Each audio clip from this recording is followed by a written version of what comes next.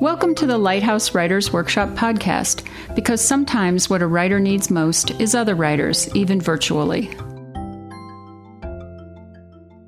Lighthouse instructor David Rothman discusses and reads excerpts from his new book, Living the Life, Tales from America's Mountains and Ski Towns. Living the Life is 38 tales of adventure and self-discovery, adrenaline and honesty. David reveals the soul skier's raison d'etre to find exhilaration, faith, grief, laughter, love, and everything else that truly matters in the heart of the mountains. Thank you all for coming. We are here to celebrate David Rothman and his new book, Living the Life, Tales from America's Mountains and Ski Towns. I met David while attending my first Lit Fest in 2011. I met him in his workshop that was called Scansion Blast.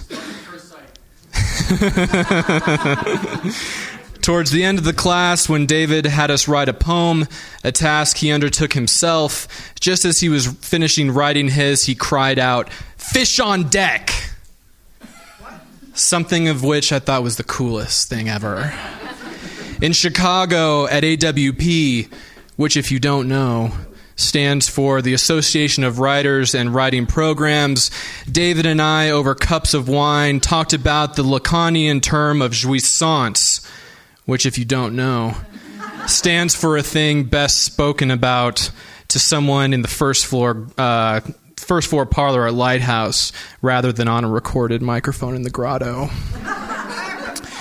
At LitFest 2012, I took another workshop from David. This one was called Colorado in Black and White. The class discussed regionalism and what it meant to be a Colorado author. David challenged the writers in the room by quoting Wendell Berry, who said, "You can't know who you are until you know where you are." I'm waiting. Thank you. Then I took the Reading as a Writer workshop on Hamlet. I've had a love affair with Hamlet since I was 19. I've read it many times and studied it and its critics and know the story's lineage, and one time dyed my hair when I had it a princely Danish yellow, and was astonished to find that everything I knew, all my knowledge that I was planning to dangle and slowly feed like the choicest cluster of grapes to all and to everyone in class, was covered in the first half hour by David. This past year in Boston at AWP, David and I talked about first loves until we both had tears in our eyes. And that's all I'm going to say about that. This last late fall session at Lighthouse, I took David's Reading as a Writer workshop on Paradise Lost. What you have to understand here is that Milton is a crazy mad genius, and that the most wicked acrostic that has ever been, he wrote in Book 9, lines 510 through 514. The class missed it initially in our reading of Book 9, and as David began to lead us back to lines 510 through 514, I yelled out the word spelled by the acrostic. I mean, yelled it. And this caused Annette, the workshopper sitting to my left, to yell that same word, which was quickly followed by hoots and laughter and growls and hiccups, and somewhere in the room a clown nose honked. And there was David sitting there watching us, grinning at what he and Milton had done. Here's a bio. David J. Rothman has been an East Coast NCAA Division I alpine ski racer, a mountain sports journalist, and a ski and snowboard academy headmaster in Colorado. He co-founded the Crested Butte Music Festival and is poet in residence for Colorado Public Radio. He is the director of the Poetry Concentration and the MFA in Creative Writing at Western State Colorado University, and teaches creative writing and composition at the University of Colorado Boulder and Denver's Lighthouse Writers Workshop. He lives in Boulder and Crested Butte. Now, there's one last thing I want to say before I bring up the man. And that is this. If David Rothman doesn't light your fire, then your wood is wet. Please welcome David Rothman.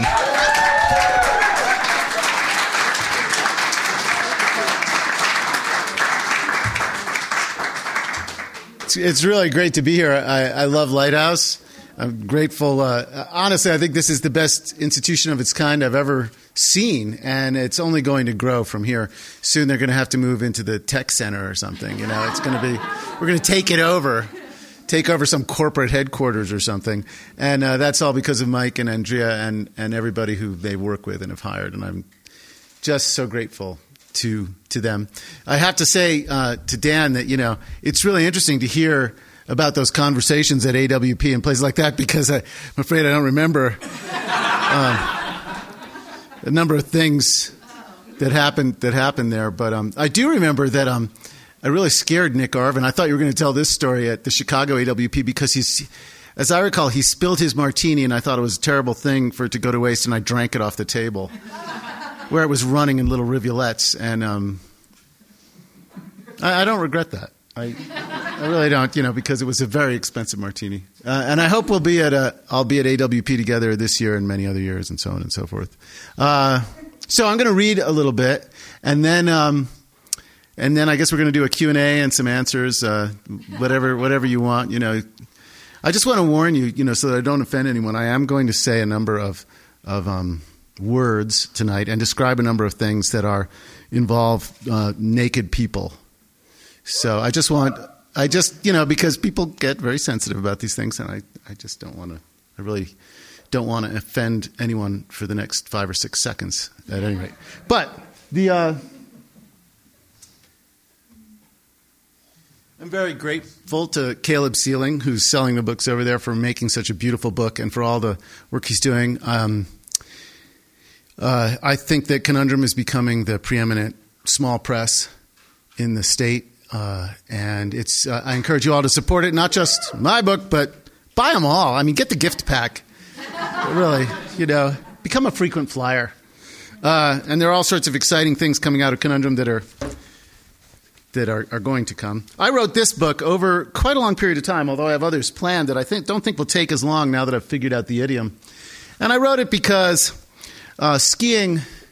And the life we live, especially in the Colorado mountain towns, the ones that have survived because they've turned into resort communities of one kind or another, is so rich and so romantic and so exciting and beautiful. And most of the writing about skiing and the mountain towns has focused on technique, travel, gear, history, or the achievements of world-class athletes. And there's some of that actually in this book, and I like all that material. And I wrote but as I was writing for the ski magazines over the last 25 years and the regional magazines, I did a bunch of pieces for Crested Butte magazine, where I lived for many years, Telluride magazine, journals like Couloir and Off Piste and Powder magazine, and so on and so forth.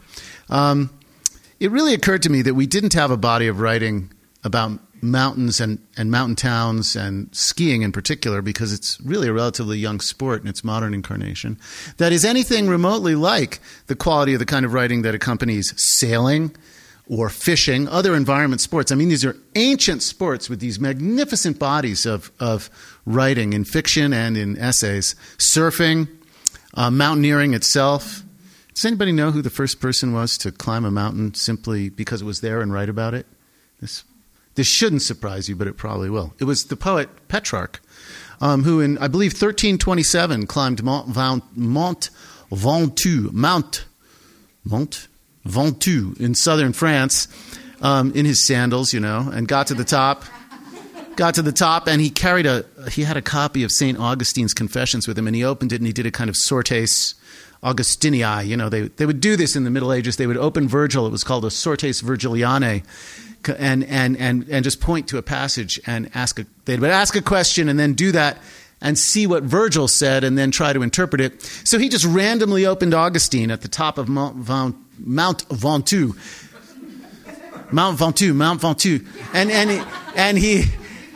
And there was apparently it was a passage castigating pride. So he wrote about this and said, Climbing the mountain for its own sake, simply to see what was there, was obviously a prideful thing. I will never do it again.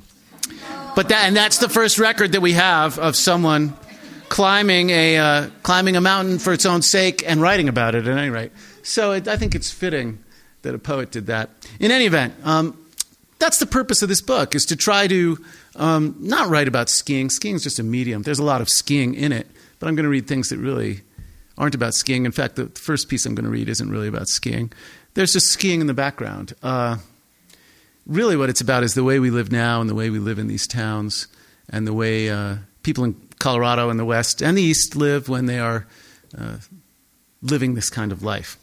And there was a great Austrian ski racer who came over and became a great ski coach in the United States, as many did, fleeing the Nazis. His name was Otto Schneebs, and he once said, skiing is not a sport, it is a way of life.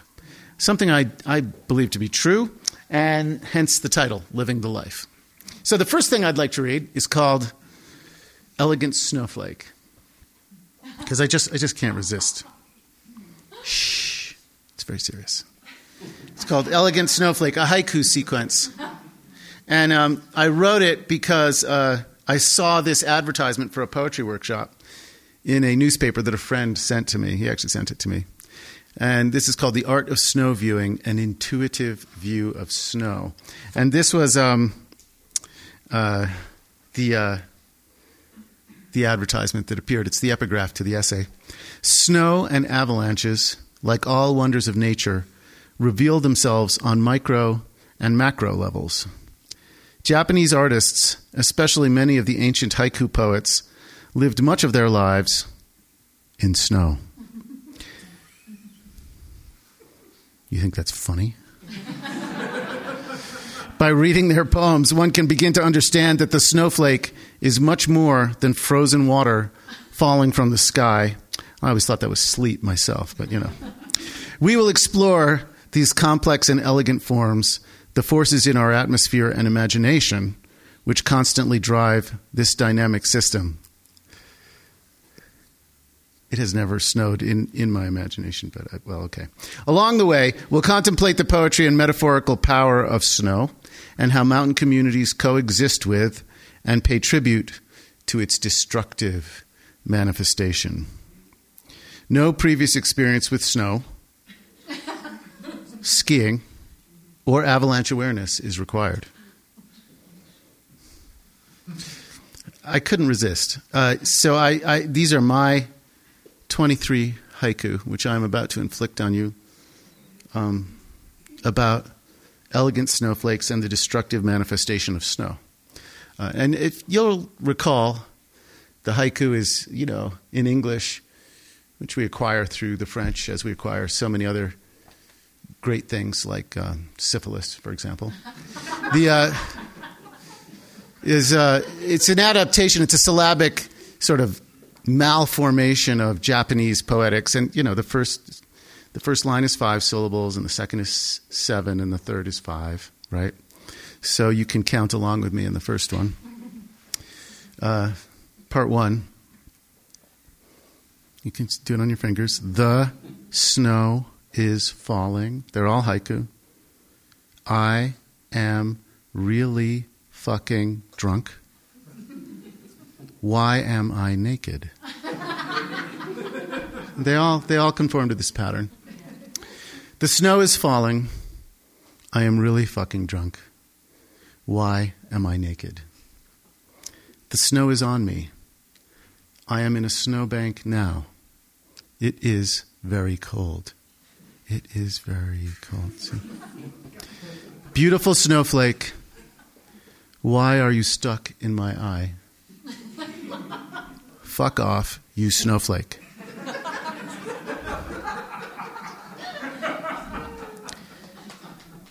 Thank you.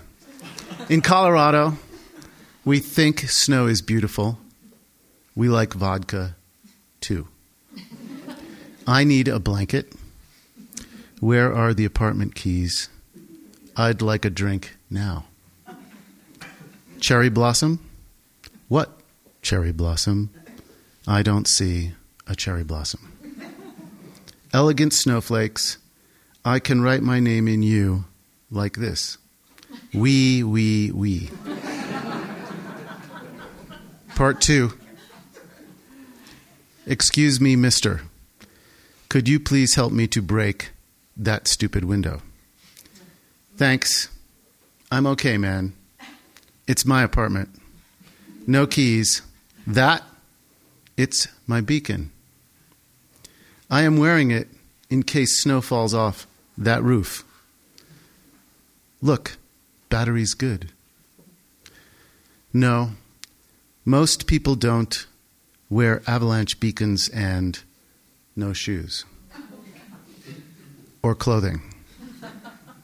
Did I tell you that my girlfriend moved out today? Hey, thanks for the ride. Those flashing lights on your car are really cool, dude. I don't have ID. Still snowing. You know, snowflakes are more than frozen water.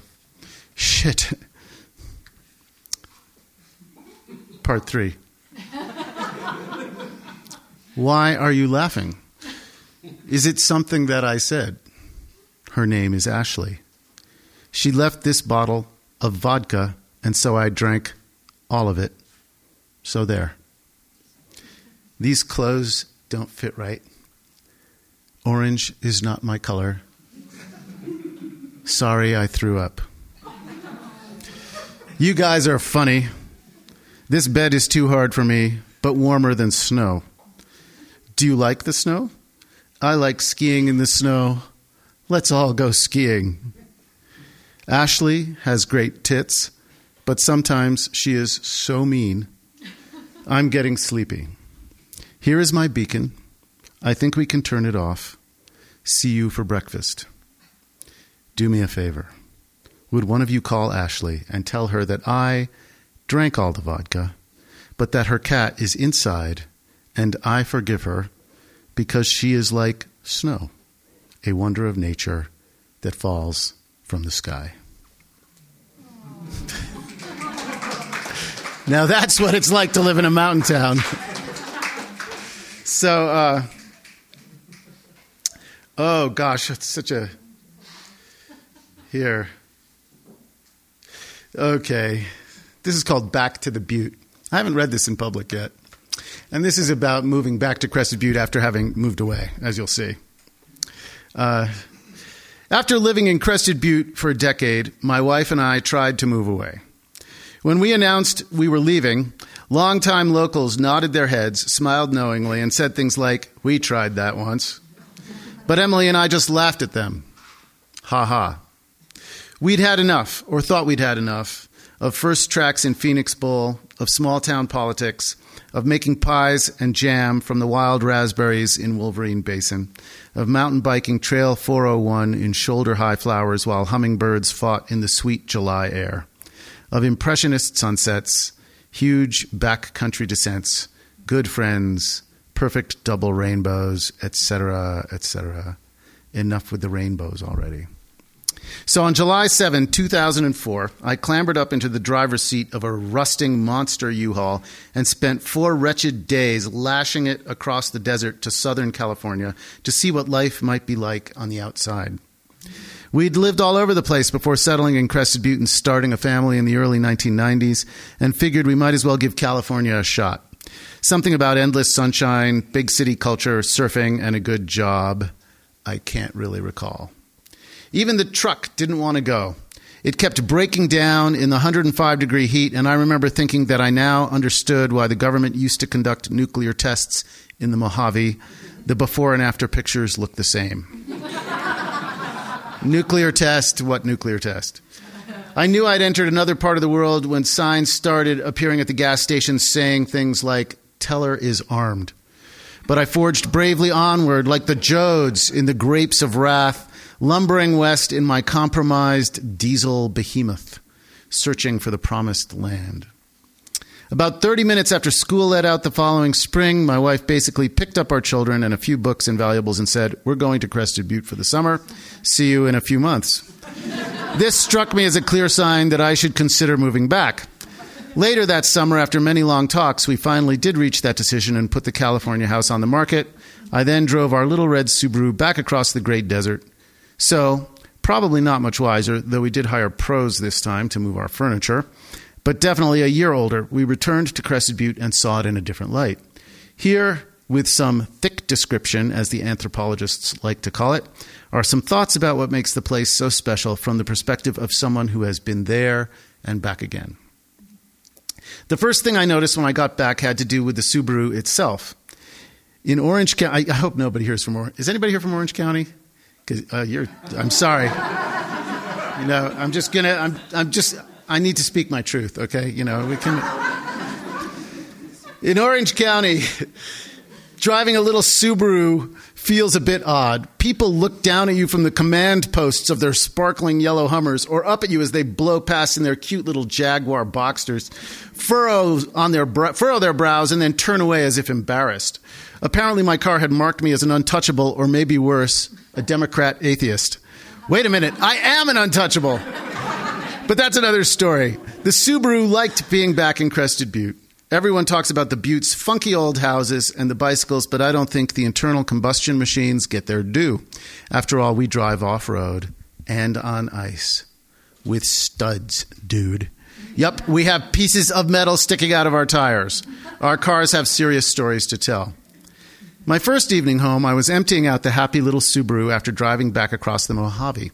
Rico, the orange cat who had stayed with our house sitters for the year and who I'm sure didn't remember me even though I'm the one who saved his scrawny kitten butt from the pound, was rubbing against my leg in the dark.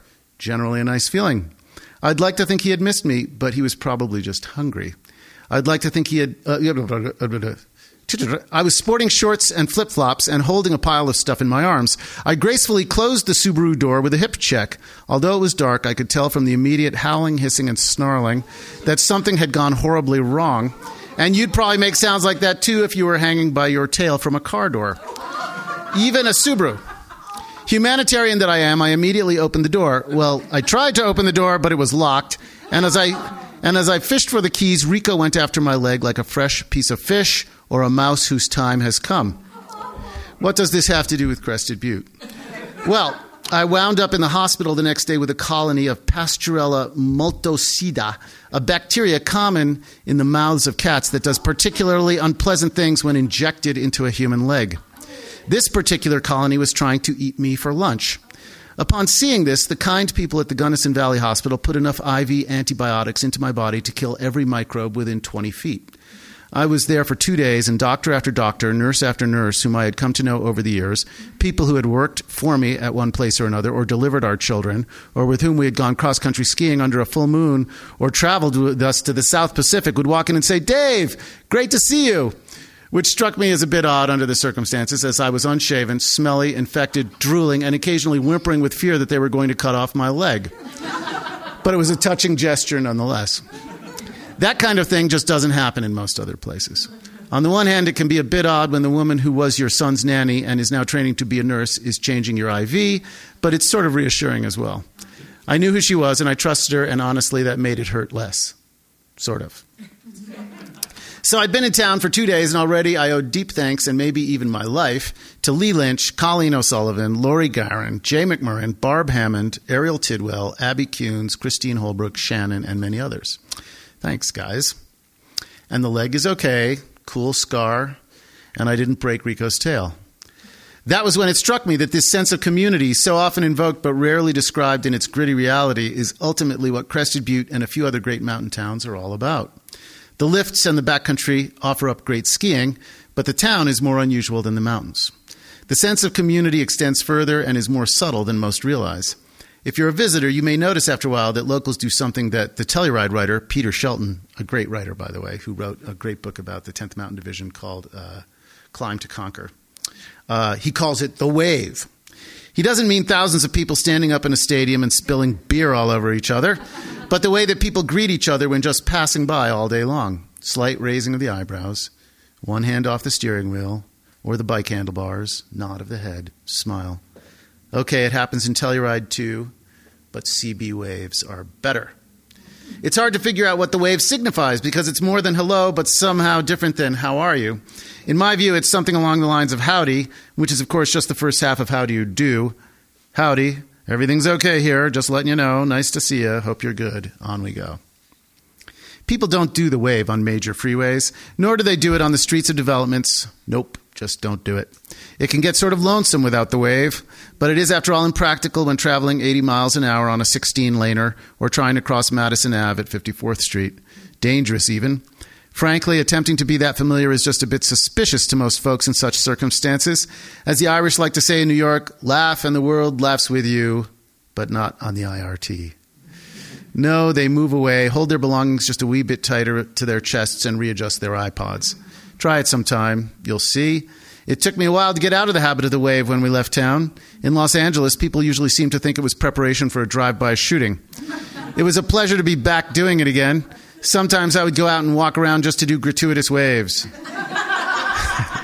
Hey, how are you? Yeah. Community matters in Crested Butte on a larger scale, too. Of course, it can be embarrassing when the people who run the local flower stores remember the dates of important events in your life better than you do. But true story. But it all generally sorts itself out because they're always willing to work with you as a team. This is a true story. Ring. Hello? Hi, Dave. It's Laura. Oh, my hat. Did we change that? Yes. To Linda. It's Linda over at the florist's. Isn't it your anniversary today? Need some flowers? Yes, of course. I was just... How about a dozen roses? Great. Where should I deliver them? This kind of thing applies to raising children as well.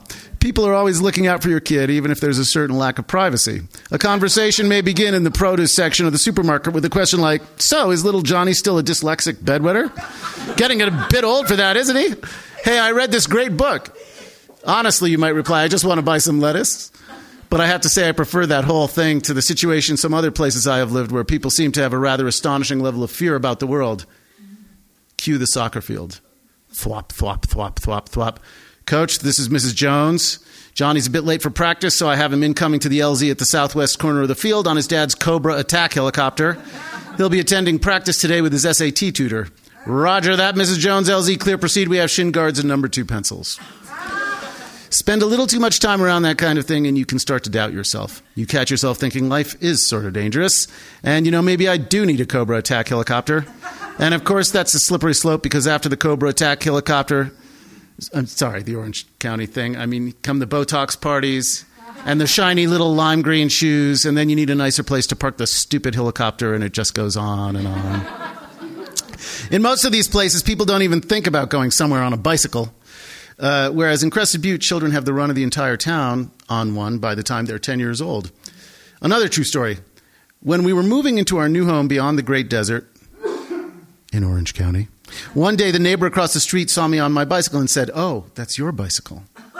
Of course, I said yes and looked a bit puzzled. By way of explanation, she then said that she hadn't thought we were, quote, bicycle people, by which I suddenly realized she meant poor and or brown. She was a very nice person, but actually, I thought she just comes from a different place. But then I realized suddenly that I was the one from a different place. Oops. I wanted to tell her that in the town where I used to live, things are different. People go to work on their bicycles. They go out to dinner on their bicycles. They climb mountains on their bicycles. They ride them in January, that stud thing in the tires again. They light them on fire and jump through hoops on Elk Avenue. Well, some of them do. I wanted to say it's a bit like Holland, just higher. And I love bicycle people. But I didn't say any of that. I just smiled and said something like, yep, that's my bicycle. We had a great year in California, though it was in fact cold and damp, just as the song says. Name the song. Go ahead, I dare you. The Lady is a Tramp. Hates California, it's cold and it's damp. Sorry, wrong. Huh? Second or third wettest year on record. The skiing in the San Gabriels right above L.A. was excellent, or sick bird, as the CB locals sometimes say. Bomber maritime snowpack, lifts running into May at Mount Baldy, which is really a great ski hill, I have to say. We started to make friends, but like everyone in the L.A. area, I realized that our friends were scattered like grape shot all over the place. We went to the amazing beaches. I bought a surfboard and had a lot of fun being thrown repeatedly on my face. We went to the concerts. We ate at the fancy restaurants. We went shopping for Cobra attack helicopters. We learned how to enter the freeway like a bullet and pass on the right at high speed, punching it through the blind spot. But in the end, we missed our friends. We missed the wave. We missed being bicycle people. We missed going to the hospital or the post office or the flower store or the grocery store and hearing the latest news, even if it was about us and totally untrue. And yes, we missed the rainbows, the big double fatties, every color clear and sparkling, arcing over the butte late summer afternoons when a thunderstorm is lifting off and the entire valley seems to be taking stock of itself and saying, "Ooh, I am so beautiful. No Botox for me. Thank you very much. Just watch this." And so we moved back to the land where snow first drapes the high peaks in late September, then turns into a dangerously faceted continental snowpack by Christmas, where everyone seems to know your business and yet you all feel dwarfed by the larger business of mountains, where my sons can bike to school and I can bike to work and my wife and I can ride our bikes when we go out to dinner, and where life goes on in the way of post-industrial villages connected to the world by jets, cables, repeaters, satellites, and automobiles, but the day-to-day remains human. That humanity is the real reason why people visit not just mountains, but also mountain towns, and become enchanted or fall in love with the place to the point that they can't leave. Those of us who have lived there were drawn in not only by the perfect beauty, but also by the flawed humanity. The mountains and the town exist in a balance that is more and more rare. In wildness lies the preservation of the world. Thoreau didn't say wildness was the world. He said its preservation lies there. But that world includes us and how we live as well. That's the town. At any rate, it was good to be back, even if we didn't stay. We now live most of the year in Boulder, which is almost a mountain town, and we still spend at least 3 months a year in Crested Butte. After all, it's a big world out there, and it's good to explore.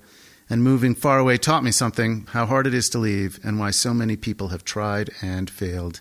It's always good to come back to the Butte. Thanks.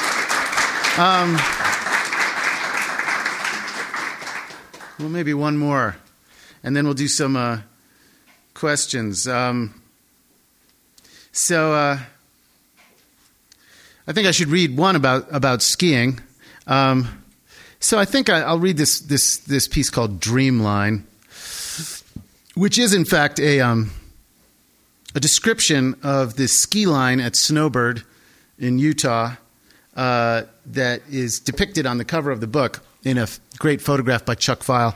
And I was very glad that he took this photo in April of 1986, because the day afterwards I blew my knee. I ripped it to pieces, and I don't know if I ever did anything quite like this again. I had done it many times up to that, but he got one of the last pictures because, frankly, it was completely stupid.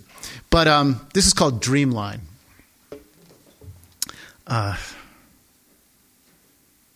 I think there's a rope across it now. That gully dropping off the skier's right of lower chips. And there probably should be, because it's stupid. But to try telling that to someone who can pull it off in a glory of arrogance and testosterone poisoning would be like that old blowhard telling Hamlet, "This above all, to thine own self be true," etc., etc. And I don't know what anyone else called that line, but SFB, i.e. shit for brains, is what we called it. Laughing at ourselves as we drop into one of the 3 vertical finger entries committed to free fall, facing the gully's other ugly wall. The trick is never the jump. It's the landing. This one was tricky because as you came mocking out of 50 near vertical feet of narrow straight lining, you had to deftly set a left edge and vector just right up the angled ramp slightly downhill from your entry on the opposing side to avoid both the full-on fall line left side skilla of gully throat acceleration that would lead like a perfect theorem to inevitable oblivion blow-up, or the right side smack-down Charybdis of that bone-crunching wall. But with such a tiny margin for error, if you did in fact stick the up-angled exit to opposite slot, you would then crest out at about 40 and get hucked like a scud, knees into your chest, easily 25 feet up and 100 out over the open slope beyond it, feeling for a few giddy moments like a small telecommunications satellite. And if the snow were right and you kept your wits about you, hands forward, riding the apex of your own bright rainbow. You could then extend your right leg and land in the deepest, sweetest crud carve imaginable, sailing away laughing and more unscathed than a blue angel, than a proton blowing down an accelerator, than a ray of starlight, than a lover's other in a long, deep, perfect kiss. Indeed, like a sailor bound, singing across the wine-dark waves for home, you could become an utterly imperfect animal, fulfilling a beautiful dream. So, thank you very, very much.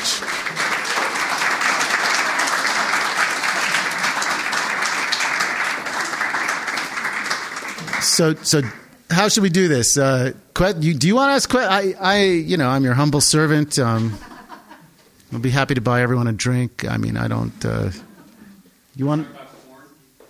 Sorry. Corn. Why about corn? Why do you ask? It's time of snow. Yeah. How many of you ski or snowboard or spend time in the mountains? A lot of you. Great. Well, it is Colorado. So snow is this. Water molecules are amazing. Among other things, one of the interesting things about snow that really is necessary for the existence of life on Earth is that unlike most chemical substances, when it gets below a certain temperature, it doesn't contract, it expands. And this is why ice floats. And that temperature is 4 degrees centigrade, above freezing. That's why we get snow crystals, and that's why pipes burst, because the water freezes and expands and bursts the pipes. So that's a very strange quality. And what that means is that when snow falls, it has expanded from drops of water into snowflakes, and they have these little interlocking hooks, right? That's why all this snow can hang on a hillside, because it all sort of hooks together in these crystals. And that's one of without going into too much detail, that's why it gets so dangerous, because the snow crystals transform inside the snowpack over time, depending on temperature and things like that. So corn is an incredible skiing surface. The mountains don't care and the snow doesn't care, but we care. And what happens is that when in the spring, all of the different layers in the snowpack melt, obviously, when it gets warm enough. And you get what's called an isothermic snowpack, meaning it's one temperature from the top to the bottom. And it just freezes and melts like a gigantic Slurpee. And what you'd want to do is ski it early, which is very different from right now, when there are these different layers in the snowpack at different temperatures with different kinds of crystals. And that's why you get avalanches. And without going into too much detail, we'd be here drawing pictures for hours. But it's a very, very, very interesting, fascinating phenomenon, because water and snow are fascinating materials for some of the reasons we just discussed. Corn occurs when the snow melts and freezes until it turns into this one gigantic isothermic bed of snow. But what happens then is that there are still spaces in between all of these frozen pieces of snow, because if it had air in it to begin with, because you had these crystals. But when they melt and freeze, what do they start to look like? They start to look like little corn kernels. And they're all held together in this beautiful, airy lattice. It's basically an ice lattice.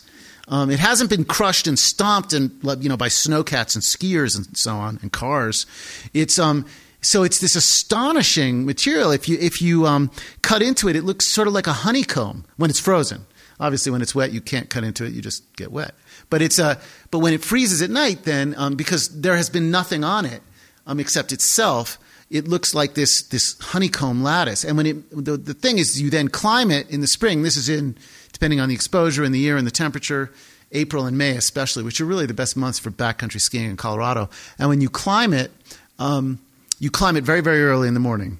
At about 4 in the morning, ideally. And you get to the top while it's frozen, because you can walk on top of it, and you wait for about that much of it to melt. And I talk about it in a number of the essays. It is the most amazing experience. It's nothing like any ski area skiing you've ever had. It is really like skiing down a tilted champagne glass for 3,000 feet, because the stuff what happens is the top inch of the lattice has melted, and so it sort of makes this beautiful swishing sound as you ski on it, and it's absolutely completely consistent, absolutely completely smooth. it is like having sex with God. I mean, really, you are at 14,000 feet under a bright blazing sun under a cobalt sky on the right day with your friends and a couple of curious goats who look at you and go, what is wrong with them? It is really, it's really one of the most amazing encounters with the natural world possible when you hit it on the right day. And the other thing about it is it's safe. Because if you go late, and the thing is you only have a very short window, because as soon as it gets too wet, you can't ski it. As soon as you get about more than that even, you're in trouble. So you have to time it just right, and you have to leave from the top when it's still sort of frozen there, and then get most of the run in the good corn. And then at the bottom, sometimes, it'll get slushy. But the idea is to time it right. And if you time it right, there's like this 20-minute window. And that's it. If you're late, it's very dangerous. If you're early, it's frozen. If it clouds up, it's frozen.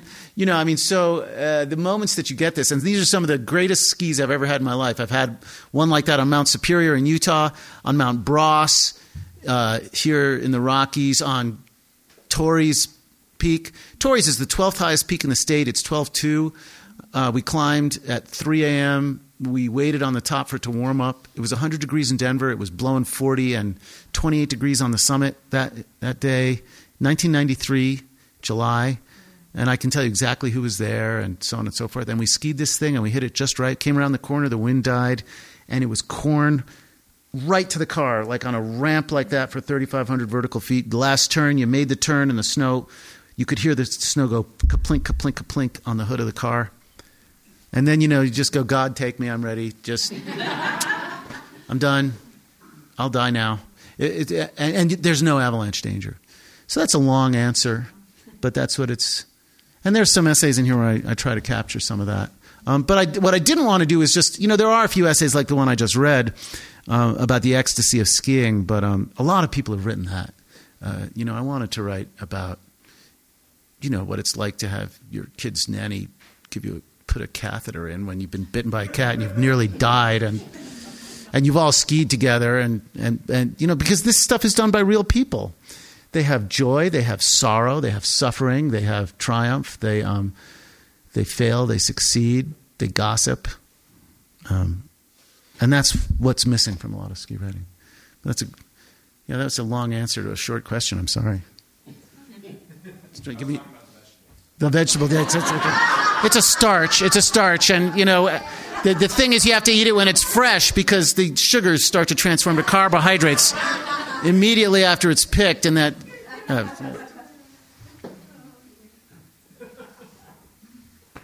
Questions? Yes. Did that small town gossip and all that vulnerability, did that really bug you, or did you kind of take it?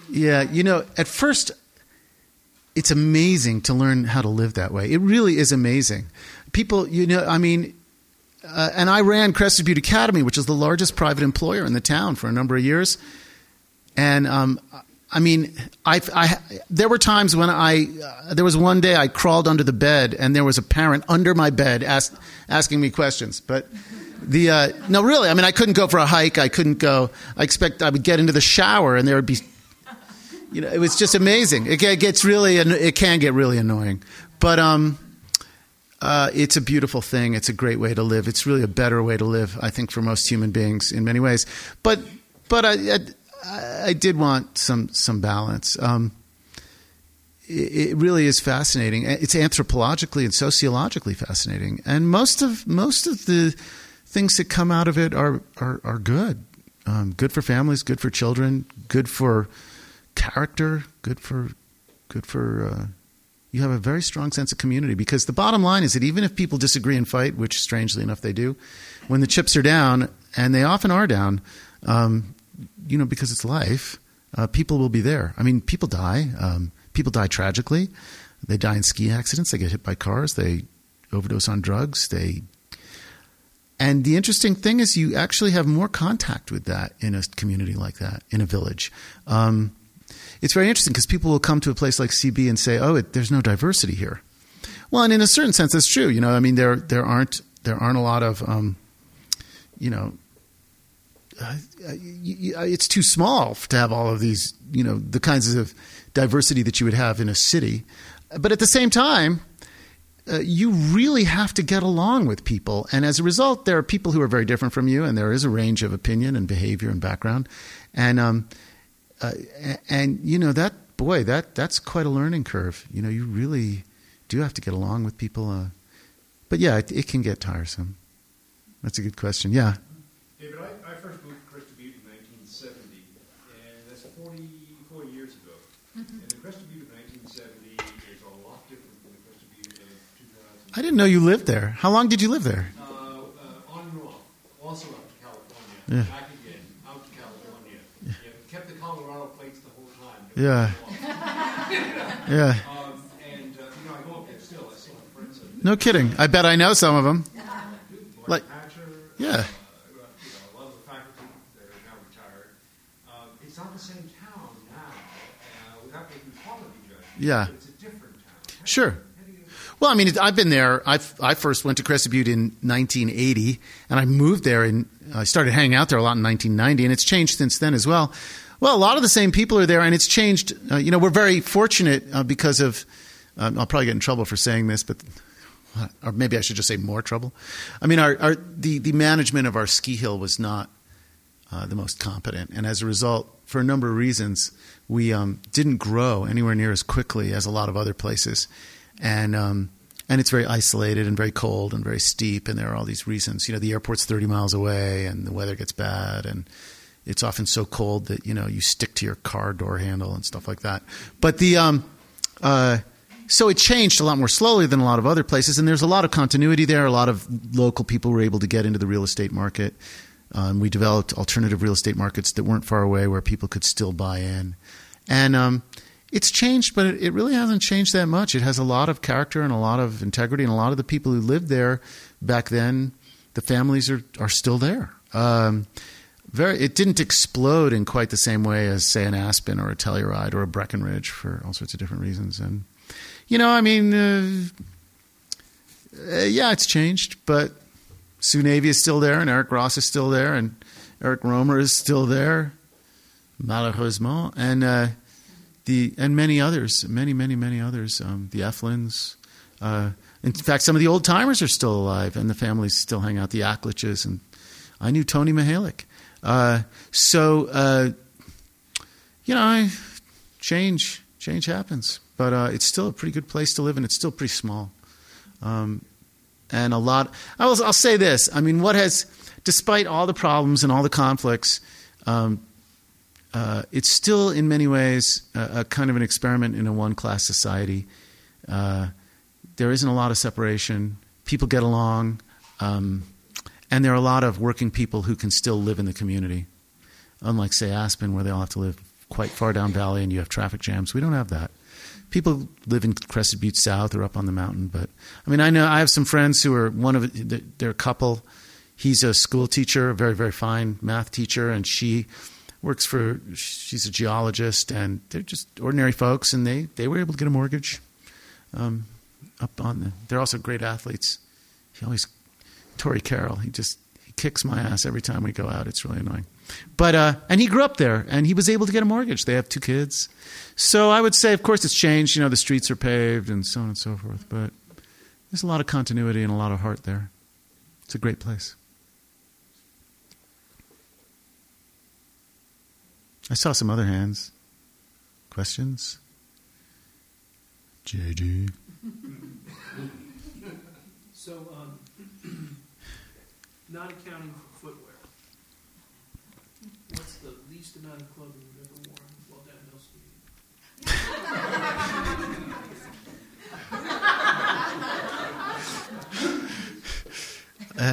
0. Yes, I've done that. You know, got to be very careful because if you fall, you are in big trouble. We used to have, you know, there was this huge.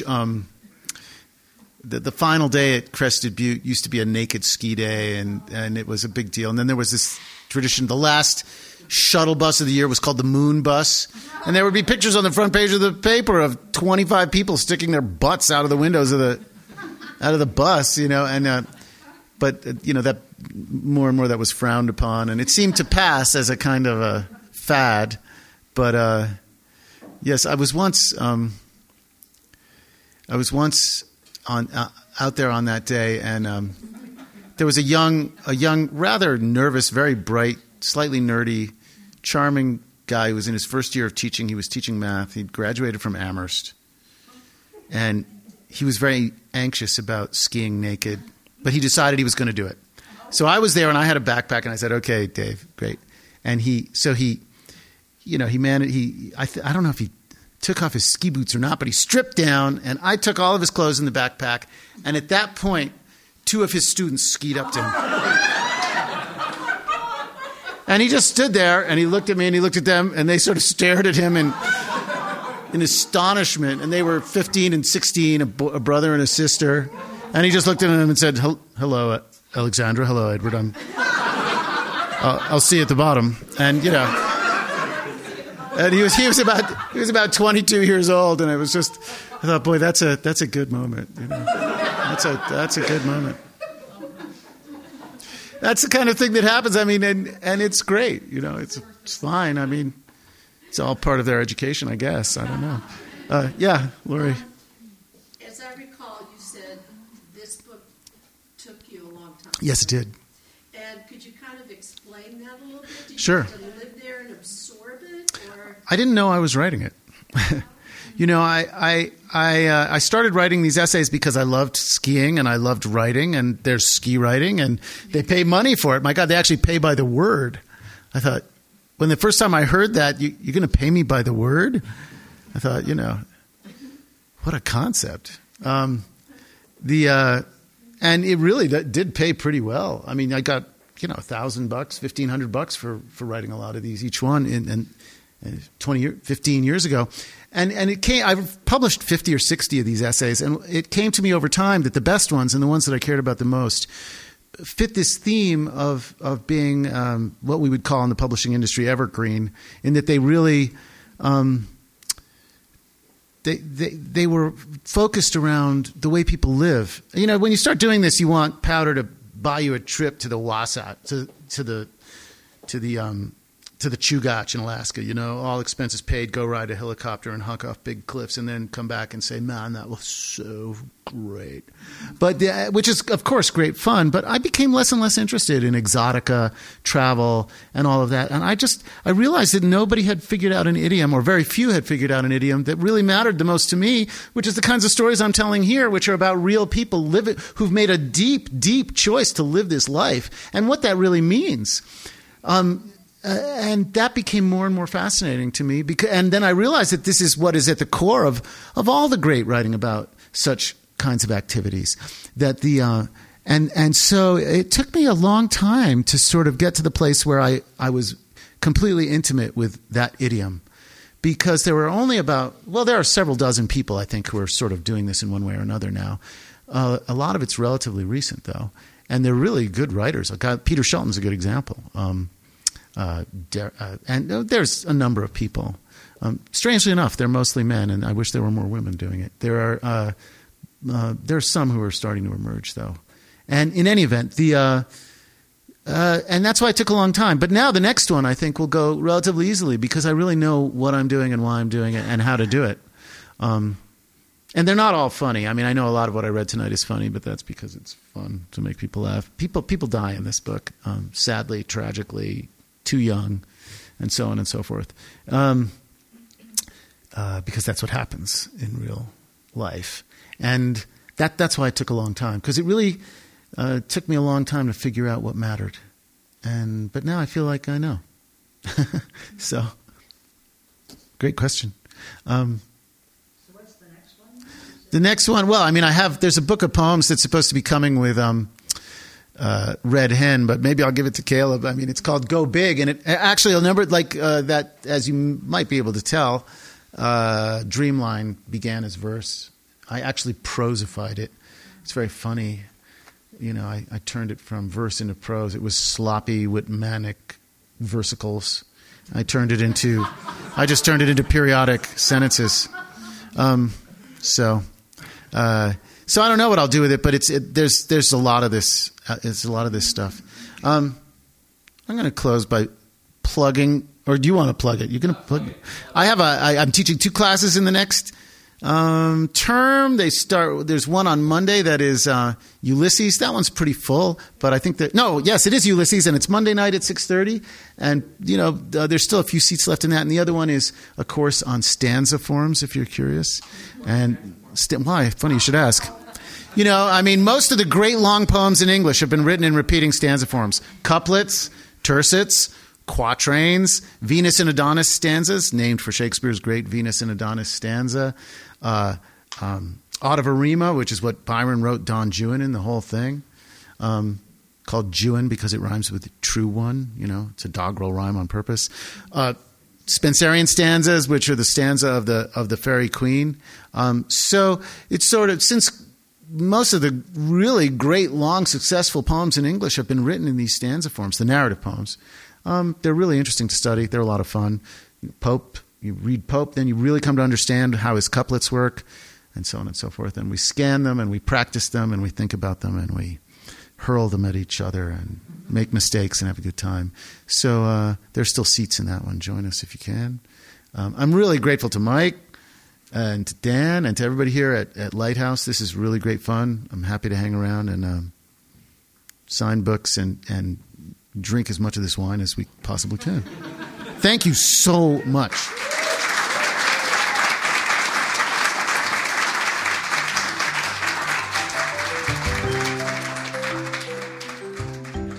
Lighthouse would like to thank the following generous donors that make events like this possible: the Scientific, Cultural, and Facilities District, the National Endowment for the Arts and Artworks, Colorado Creative Industries, Denver Arts and Venues, and many others. For more information about Lighthouse Writers Workshop, please go to lighthousewriters.org.